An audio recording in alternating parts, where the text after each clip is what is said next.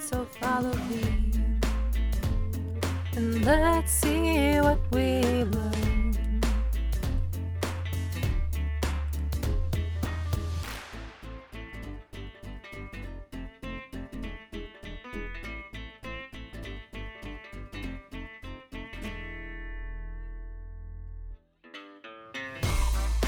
Hey everybody, thanks for tuning in for another intervention episode.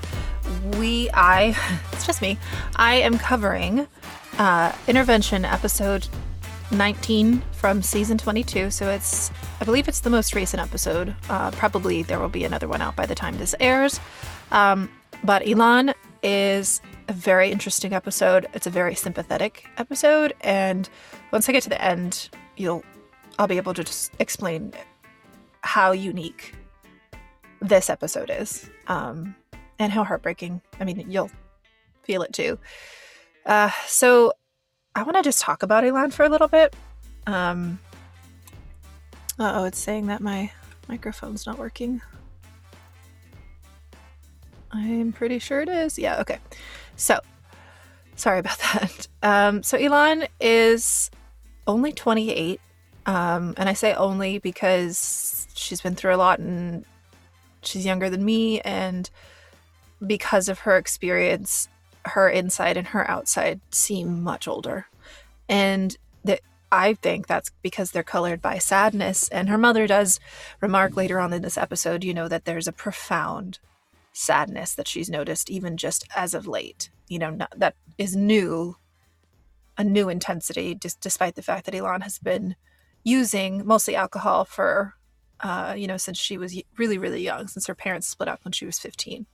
So Elan's background is that her parents split up when she was 15, and that led to her really falling apart. She started using drinking mostly, but she does say she did some pot and cocaine as well at the time. And a lot of her friends were doing that at the time as well. It wasn't just her, but that was how she was coping. She was outside of school, she was partying. And when her parents split up, and her dad actually moved out, she ended up living with her dad. Now, she had always felt like her brother was the quote unquote favorite child. So living with her dad now, it's like, oh, I'm the star, I'm the princess. Daddy wants me at his house. Sorry, I'm not trying to be creepy by saying daddy, but because it's clearly a childhood, sorry, I'm trying to fix my microphone. Because it's clearly a childhood complex, it seems that, that's really where her heart was at, and probably still is, despite the fact that unfortunately, that same year, it was the next year when she was 16, or possibly 17, it was her junior year of high school, I believe. Her father took his own life, or his father died by suicide, I believe is how we're meant to say it. Correct? You please feel free to correct me if I'm wrong, because I want to be saying everything correctly. I don't want to get canceled, you guys. And I cannot imagine having a parent take their own life. I truly can't. And when I hear about it, and when I encounter those that have been through that, I'm astonished every time, because of course it happens. But the type of pain and self-blame that creates is lethal. It can be lethal. And I think we'll see that in this case. Well, you'll see. I don't want to spoiler alert it, but Elan doesn't do well. So, so she lives with her dad, and then he takes his own life, and then she has to go back and try to live after this. And so she starts using and drinking more, which it makes sense. That's already her vice, and now she's gonna double down.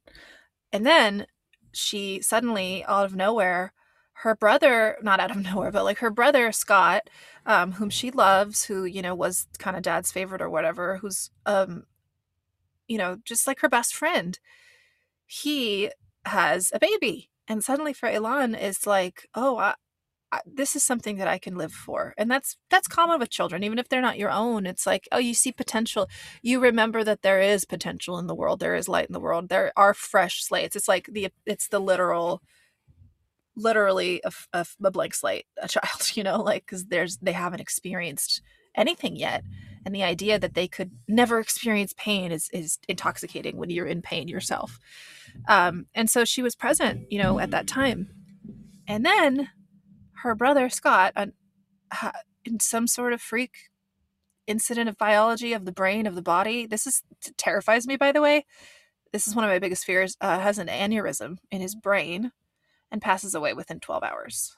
And Elan speaks about how that felt, to be there with him as he died. And she said, I held his hand and he knew he was loved. He always knew he was loved. So this is background on Elan. This is all background. And this is basically how she's gotten to this point. I think it's interesting because towards the very beginning of the episode, we see Elan with several girlfriends that she used to spend a lot of time with, and they're laughing and reminiscing about old times. And then the girlfriends are pretty just blatantly like, dude, we never hear from you, but we've been hearing that all you do is drink now, and we're really worried, like, because they have families and they have goals and they have self-esteem, and Elan doesn't. So no one's judging her. They're just really worried about her. She has her own home. I believe she uses the money she gets for disability, she uses to get her alcohol and pay for gas. And then I believe her mother pays the rest of the bills. And her mom drives back and forth to get her. And she often stays with her, or she'll bring Elan to her house to stay with her because she's worried about her, and she can disappear sometimes. And her liver is so bad that she's throwing up blood at this point. Because she's constantly drinking and it's being provided for her. So that's no bueno. So I'm going to play the clip of Elan with her friends because it's a pretty poignant moment. And then we're going to move forward with the current relationship that she has with her mom and how that is enabling. I don't know if enablement is a word, but it sounds like it should be, doesn't it? I know. Anyway, here we go.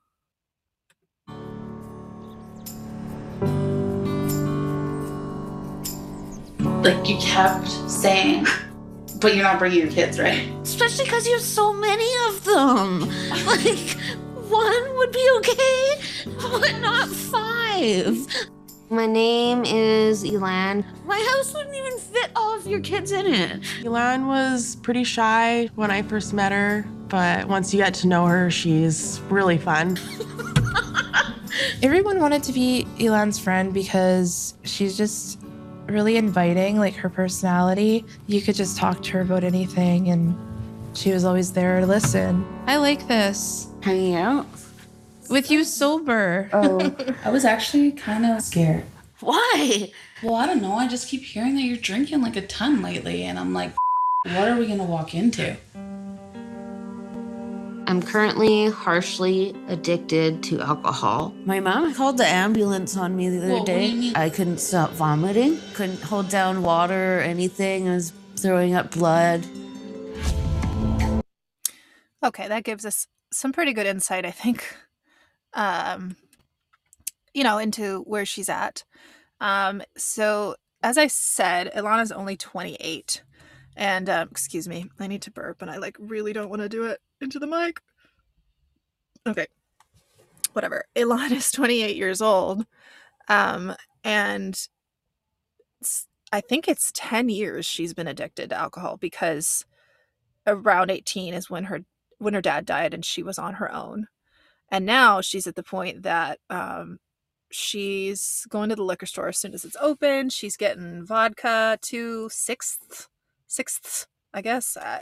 I always thought it was a 5th, but she says 2/6. She's in Canada, so I don't know. Justine, help me out, babe. What does that mean? I know it's a lot because I can see how intoxicated she is. And she says she currently uses cocaine and marijuana as well. So there is a scene where she's waiting for her dealer.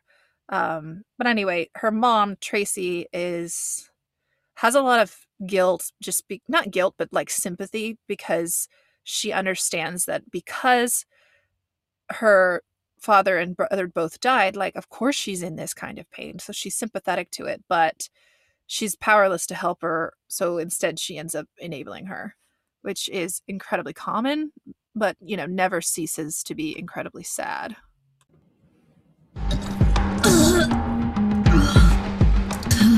She spends so much time alone in the apartment, I mean, it's going to be the time that something happens. I'm constantly going back and forth from Campbell River to Nanaimo.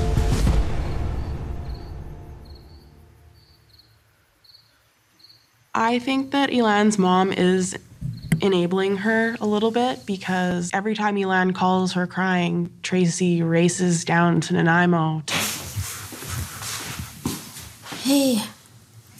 Hey. How did you get in? The door was open.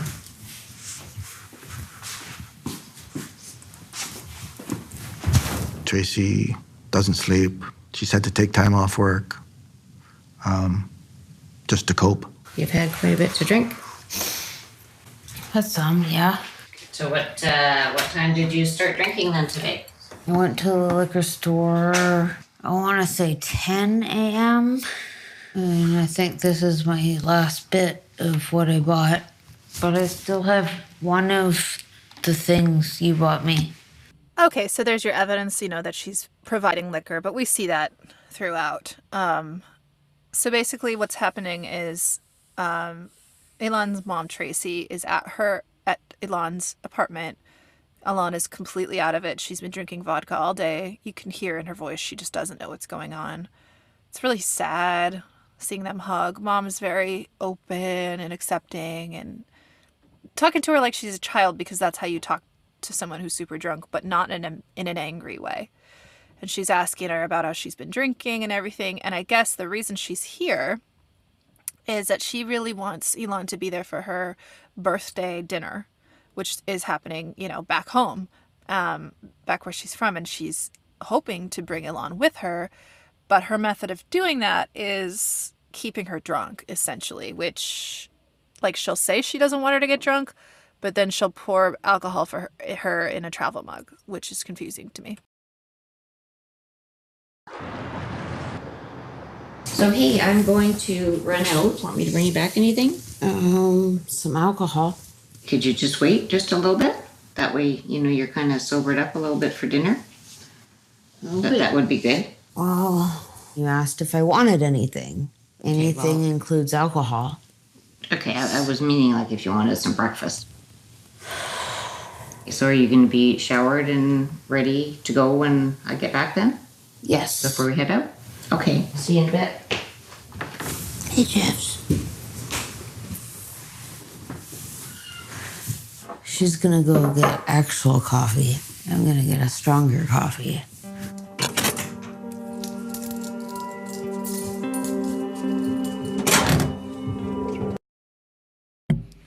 So off she goes to the liquor store and she purchases her vodka.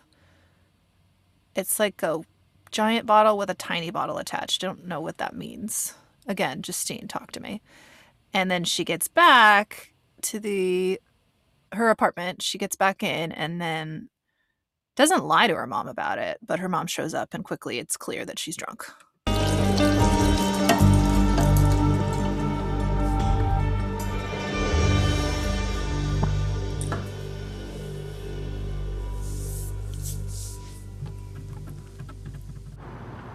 So are you ready? Let's rock and roll. Am I understanding right? There should be a 2-6 of vodka. I think you drank it. No way. That's from yesterday. Oh, okay, Got a second one. I just went and bought some.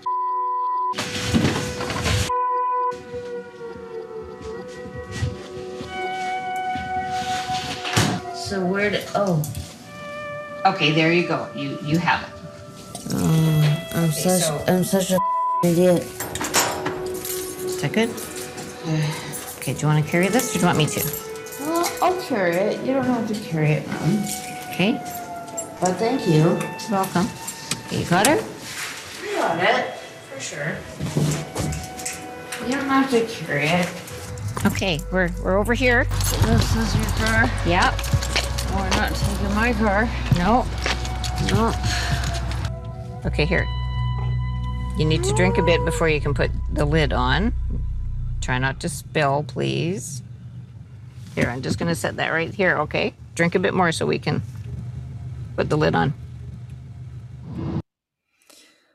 Okay, so in case it wasn't clear, what you just heard was, aside from what I already expressed about her buying the alcohol while her mom went out, and her mom seeing clearly that she's drunk and not really rebutting, just being like, oh, okay, she's drunk. And so drunk that she can't find the alcohol she just bought. It looks like a 2 cigs is a giant bottle of vodka with a little bottle of vodka attached to it. I don't know why. I would love to. Matilda, do you know about this? Are they in your bottle shops? Justine, is this a Canadian thing? Holler at me, okay? Anyway, so basically Ilan is getting fucked up in the front seat because her mom brought a thermos and filled it with vodka for her. I mean, the vodka she just bought. And then that's why she's saying, just drink a little bit so you can close the lid. So she's filled it with vodka. And then she puts that, this is so illegal too, because like, wah! I mean, I know the mom's not drinking, but still open containers. I'm so paranoid about that stuff, even though I don't drive drunk, you guys, I promise. I do not drive drunk. I'm just paranoid about like when I buy alcohol, even if it's open. I mean, I'm sorry, even if it's not open, I still am like, put it in the back. Like, I feel weird having it close to me in the car. Like as though I'm going to just like crack open a spritzer or something, or White Claw while I'm driving, because I won't. But anyway, so she's like, I'll just put this bottle back here, this giant vodka bottle. And then Ilan is just continuing to refill the cup. I don't know. They say she doesn't sleep because she stays up drinking. That's got to be something that your body does to compensate, or your tolerance adjusts, because I don't understand that at all. If I drink too much, that's all that happens. I go to sleep. I mean, I might say stupid stuff, but then I fall asleep. You guys have heard me on many after hours just being like, I'm out. Like, I hit my limit. I'm done. And usually that means go to sleep. Sometimes it means I drank too much and I don't feel good and I might puke, but I'm trying to stay away from that because I'm 33, don't want to be ratchet at 33. But anyway, Ilan's getting wasted in the car on the way to the birthday dinner, which, as you may expect, doesn't go well. It devolves into arguments about, why are you still like this? How is it that all your friends got their shit together but you didn't? And you think it's just going to be this repetitive stuff. But then there's a huge revelation that puts a lot of things into perspective. And I want to play that clip and just play it raw, and then we'll talk about it. Let's be happy instead of sad and negative. And you are going to be here for my next birthday? And And for after that? every birthday. Okay, I want you here. Can we have a smoke? You want to have a smoke? Is that okay? Yeah, it's okay. I stopped at the bench. My brother's friend. Just want to clarify that she's talking to her friend right now. I think her friend's name is Holly. About stopping by to see when they went to visit. Sorry, they went to visit the bench that honors her brother and possibly her father. They were visiting the memorials of her father and brother before they came here. And basically, Ilan was very drunk, and she said, this is too much, and I need to get out of here, which is really sad. There's French. Yeah, I love you. I love you too. My best friend. You're my best friend. Don't pass out on me. I really didn't think it was as out of control as it has been lately until I talked to her about 2 months ago. Whoa. And she could barely talk to me on the phone. And I thought, wow, like normally because she can drink so much and have a conversation with me, I really thought something was up. Over here. Sorry. Oh, yeah. You forgot about me. I'm sorry about that. It's okay. Remember in 2005, we were all like so drunk. Oh, yeah. Whatever happened to that guy that we met? I vaguely remember that Brandy and me had to chase him out of the house. I don't know whatever happened to him. I know he raped me in the hot tub. What? What? Yeah, you were there. Yeah, I didn't know he raped you. Can you tell me what happened? That's something you need to talk about. That's kind of a huge deal. I'm gonna let it go and just shovel it down the road like everything else.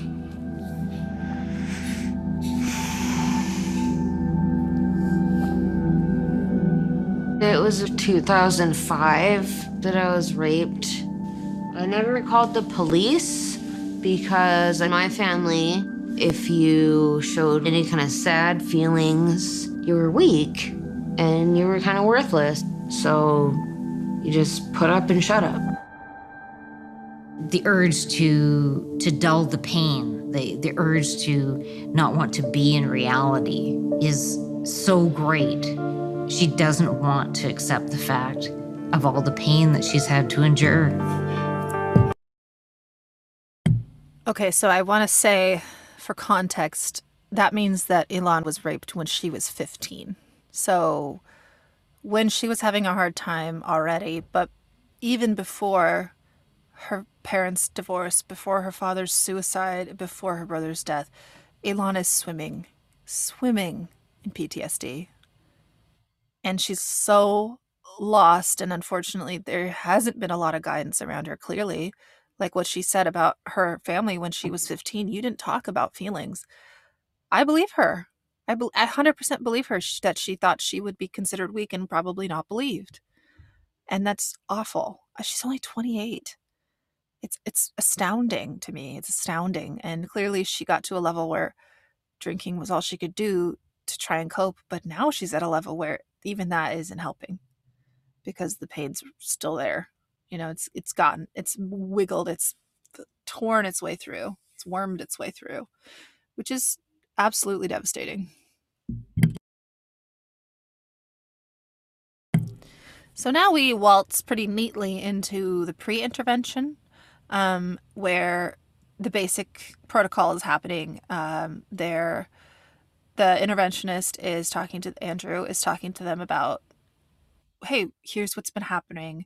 Here's why enabling doesn't work, and here's what we need to do, basically. But of course, it's different for every family. So I will play a clip of the pre-intervention because I always enjoy that part because it's not dramatic. It's the part where the whole family / friends get to sit around and be like, here's the bottom line, and really speak their truth.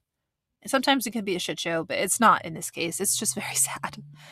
But the mom speaks very profoundly on her daughter, and I would like to include that. I would like to give credence to that.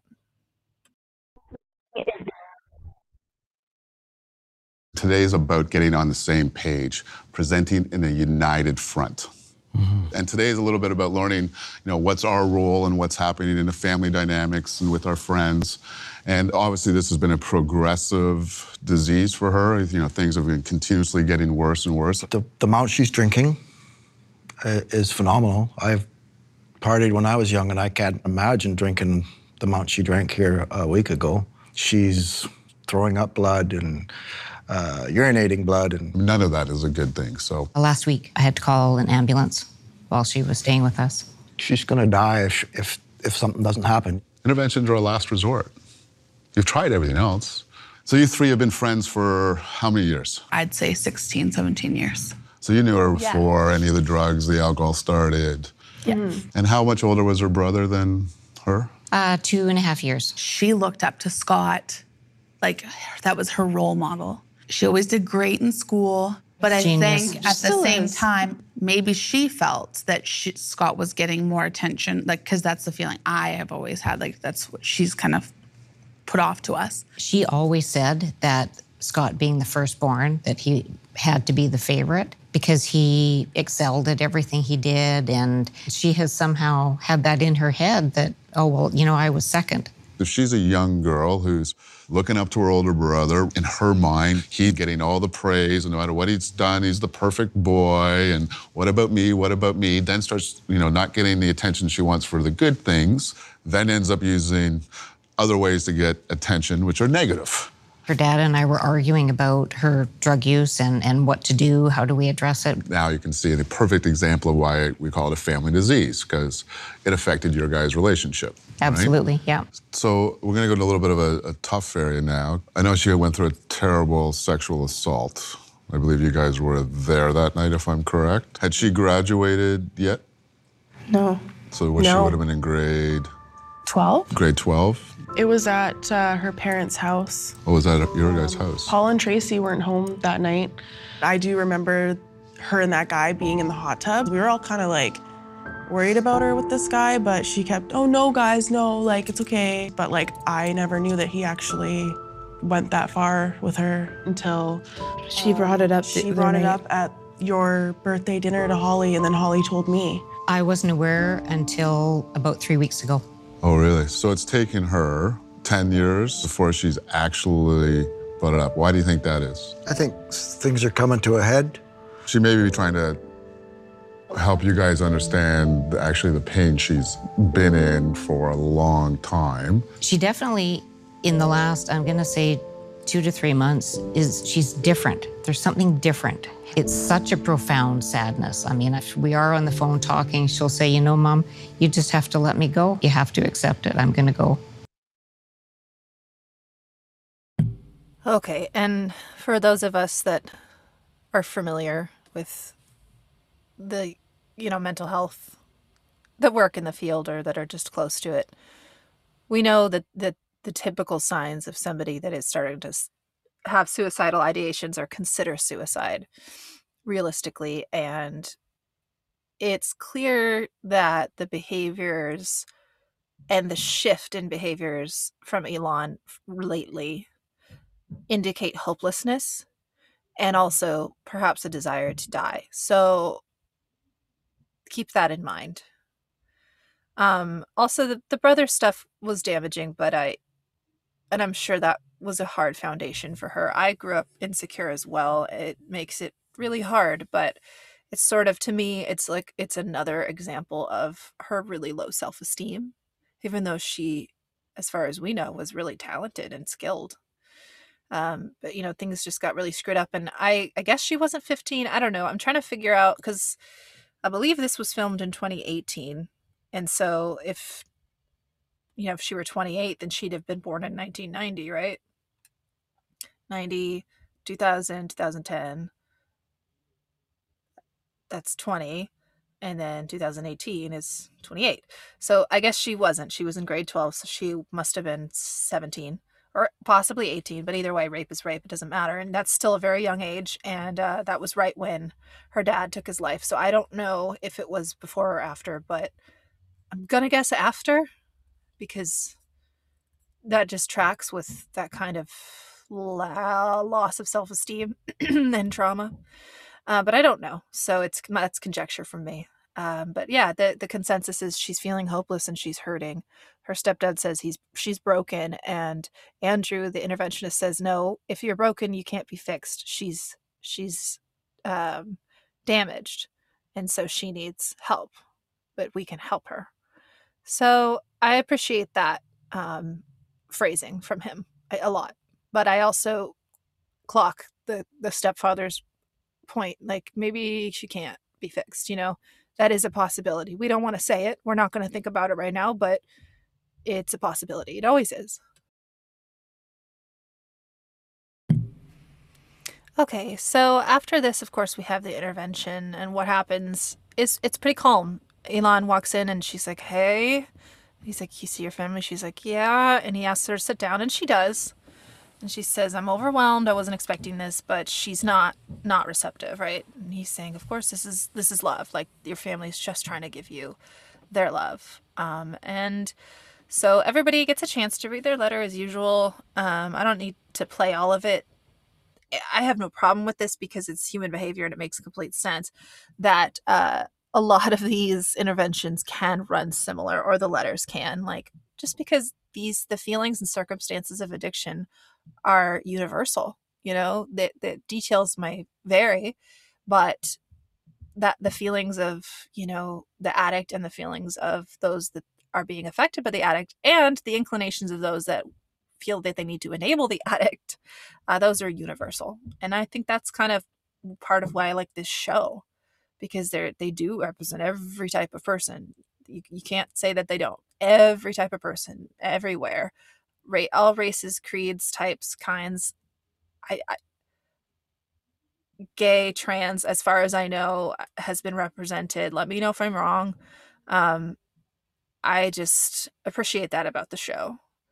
Something I appreciate about this episode too is it's unique that the person in question still has a really tight bond with their best friends.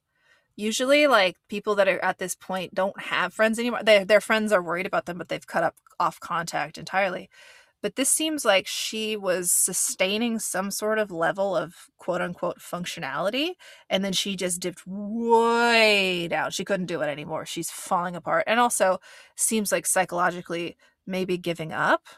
That is not a judgment. I'm just saying that based on what I'm seeing and hearing and based on what happens at the end. So it's obviously meaningful to her that these friends are here and that they are talking to her and saying wonderful things about her and saying they want her to live.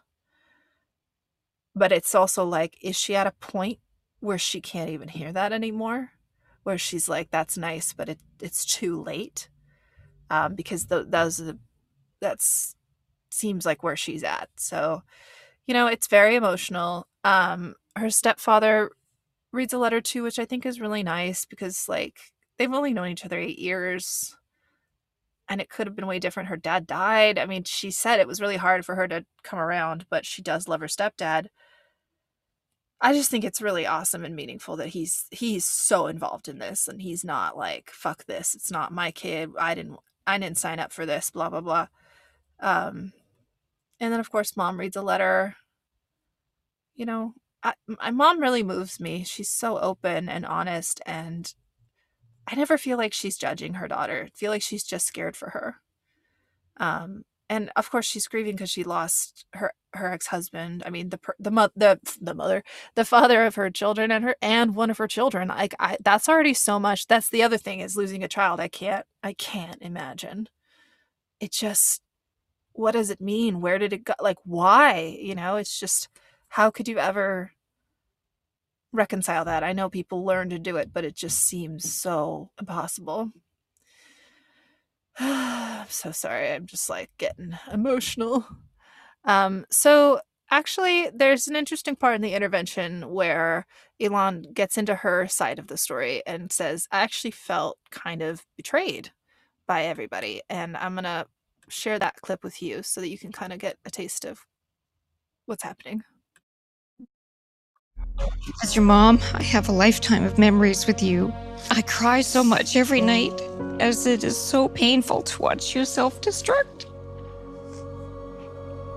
I believe with all my heart and soul that you will die from this disease if you do not get help now. And I've already lost your dad and Scott, and no one on this earth should have to lose their child, let alone 2 of them. I love you. I need you. And we're all here for you today. Will you accept the help that is being offered to you? Are you willing to accept the help being offered to you today? And all of you guys knew.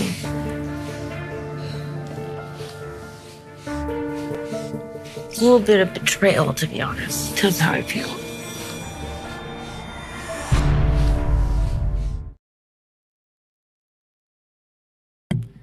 All right, that was a short tidbit, but she, it makes it seem like maybe she's not going to say yes, da-da-da-da-da.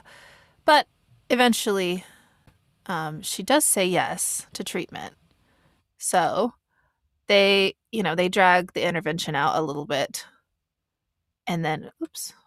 Okay, here we go.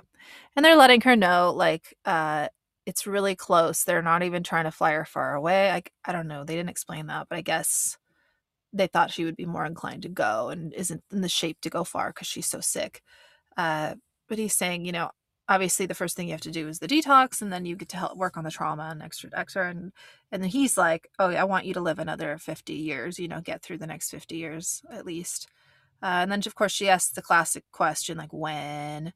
And then her reaction is like, so I can do what I want in the next 2 hours? Like, basically, can I get drunk? And he's like, nah, girl, you need to do this. Like, I think he can see that would only make her turn away, but also he doesn't need to concede. She's already wavering. because she says right afterwards, yeah, of course I'll go. And, they're happy, but she doesn't look, I don't know, she looks like locked up. Like I'm looking at her face right now, and it's like very like, I don't know, like not angry, but just like, I'm going to disappear now, kind of like disassociative. Like, but then she's smiling at everything. People are cheering for her. And you really want her to succeed. And I really wanted her to succeed. And unfortunately, fortunately, there are a few months of sobriety for Elon. And we can play a little bit of what she says during that time, and then we can talk about what happens afterwards. When Elan came to Edgewood, emotionally, she was shut down. She was having a very difficult time connecting to what she was feeling spiritually. She didn't have a strong sense of herself or her worth. I've always struggled talking about my grief and traumatic experiences. It hasn't been easy. I've had to really be pushed on that, and I still have work to do surrounding those experiences, but I'm getting there slowly. It took her some time to start to trust the staff and her peers and begin opening up, but over time she was allowing us to connect to her feelings. Solid answer. Seeing her today, she's a different young woman. She's open. She has a friendly nature about her that's quite genuine. She is hopeful for her future. My biggest support this entire time has been my mom. She's been there for me through thick and thin. She's never given up on me, and it means a lot to have her still in my life. Okay, I have a few thoughts. I know that you aren't looking at it, but usually when we see someone 3 months later, they look a lot different, right? It can depend on what their drug is, Oh, they're not doing meth anymore. Suddenly they have gained weight, right? Which is a good thing. Sometimes, like the last episode I covered, Kelsey, her face was no longer, so engorged and puffy from all the fighting and drinking and crying and bulimia. But I do have to say, Elon really looks the same. And I think the reason is she still looks kind of like sheepish. Her demeanor is very sheepish. She's still pretty childish, and her facial expression is still very like, even though she's saying that she's got a lot to work on, I don't know, she looks defeated to me. It doesn't totally settle right for me, basically. I don't watch it and go like, oh great, she's going far, because I'm always trying to evaluate when I watch this part, what do I think? Is this gonna last? Like, how's it gonna go? Like, do they mean what they're saying, or are they saying some basic shit because they have to say something and they are technically sober, And I think in this case, she maybe wants to believe what she's saying, but I don't think she has a whole lot of conviction, and I don't think she ever has, which is challenging. So, she's talking about her mom, and then that leads into she and her mom seeing each other again, and it seems happy, but it also seems kind of sad. I don't know, like when they see each other, there's still sadness. There's still this vibe of like schlumpy, like mopey, I'm just here because I have to be at it, like energy. And it doesn't bug me. Like, I'm not mad about it. It's not like she's a jerk. You know what I mean? It's just she's so clearly still depressed, I guess is all I have to say. But we end the episode on, Elon and her mom having coffee, and it's like, yay, 3 months sober and we're drinking coffee and I'm not wasted, right? But then you have to wait for them to lower the boom, the guillotine of the last screen. And we find out that struggling with ongoing depression, Elon took her own life on March 5th, 2019. Her family and friends are grateful for the positive months of sobriety. And that is the end. And I gotta say, like, there were some distinct differences about this episode tonally that I think are specifically because she was already very suicidal, which is not her fault. I'm just saying it's so unfortunate, and it's truly, truly, truly sad, because Elon seems like someone who deserved to be healthy and to be loved. There's really nothing problematic about her. I felt terrible for her, and I feel terrible for her mom to have lost both of her children and her ex-husband, and it's none of it is her fault. None of it is her doing. Even though she unfortunately did enable Elon, she certainly didn't establish those behaviors. You know, she was trying to parent. She made a mistake, but she was trying. This is not her fault. It just goes to show how trauma, especially sexual trauma, or I don't want to say especially, any type of true trauma, which is truly traumatic, but according to DSM-5, trauma is defined as either like an experience where you thought you were going to die or you almost died, or an experience seeing someone die or seeing someone else almost die, or being sexually assaulted. Those are the 3 criteria. So like if you were at like a mass shooting, obviously that would qualify, or if, you know, you got kidnapped and then you were freed, or you went into surgery and you almost died and then you came out of it, or if you were raped or molested or whatever. So those are the primary tiers of trauma that we talk about when we talk about actual like post-traumatic stress disorder. However, I'm sure that's going to be expanded, because there are so many other types of trauma that exist, like inherited trauma or familial trauma, attachment disorders. Like there's adoptive trauma is a big one that I don't think has really been given any attention, but I see it on the regular with the people that I work with. You know,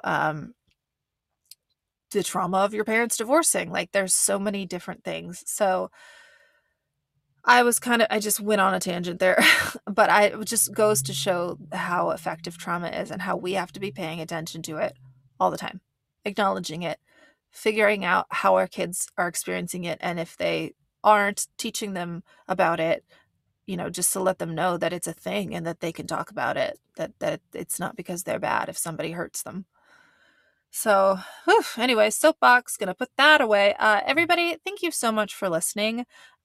This one was really sad, but also zippy to get through, I guess. It just stuck in my brain pretty well. I gotta say, like, I feel like I watched it more times than I did, which was like 2.5 times. So I just want to say I'm sorry to the family of Elon, you know, and I hope that she's at peace. I do believe in whatever is possible. There's no way for me to know, but I believe in the universe, and I like to believe that there's some sort of higher power, and that Elon is able to access that now, and her brother and her dad. So, amen. Okay. All right, everybody. Well, thank you for listening to this bonus episode. I am hoping to do a bonus episode every month. If I can't, I apologize, and I will let you know, or I'll play maybe a bonus Patreon sneak peek episode if I can't record one, or I might share something from Coast to Coast Cocktails. So it might be diverse, but I'm going to do my best to do a bonus episode every month. And just so you know, if you join our Patreon, if you haven't already, at patreon.com/AWDWL, you can sign up at any level to get tons of bonus episodes, all of the after hours that Justine and I record, lots of fun stuff about reality TV. Kyler and I are starting to do Patreon episodes, both for my Patreon and our brand new Coast to Coast Patreon, which is also up. Everybody, yay! Go check it out. It's patreon.com/Coast to Coast Cocktails. Just spell it out. It's the word 2, not the number 2, and check it out. See the tiers. See what you like. You can get a little, you can get a lot. And we signed up for the merch package. So, baby, if you sign up for that top tier, the $9, you get free merch sent to you. Excuse me, straight from Patreon that we design. So please at least check it out. I love you guys so much. And if you don't want to, if you can't join the Patreon, that's fine. I would love it if you could give me a review on iTunes, 5 stars with just any little comment, that you liked about it, because that helps so much with the algorithm so that other people can hear me. I'm not in this for the money. I want to sustain it, and I want other people to know about it, because I feel like I got something good going on here. So if you can help me spread the word, that's more than enough. Tell a friend, put it on your Facebook or something like that. That would be that's much more than money to me. So thank you, everybody. You are wonderful, and I will talk to you on Saturday. And you whispered to those in pain, now you belong to heaven, and the stars spell out your name. And it seems to me you lived your life like a candle in the wind, never fading with the sunset when the rain set in.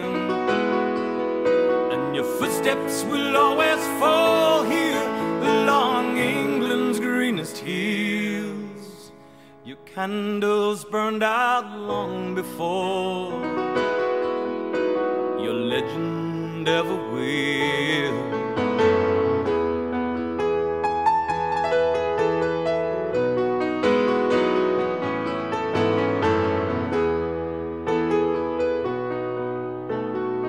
Loveliness we've lost, these empty days without your smile, this torch we'll always carry for our nation's golden child.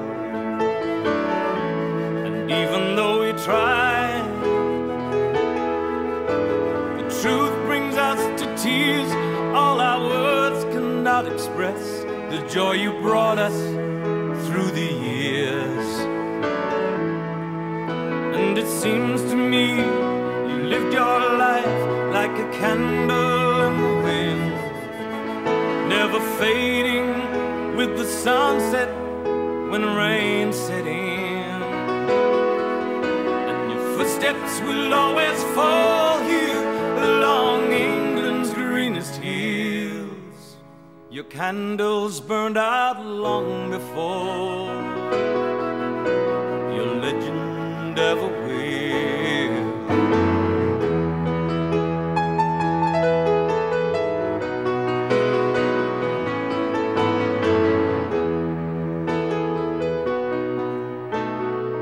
Goodbye,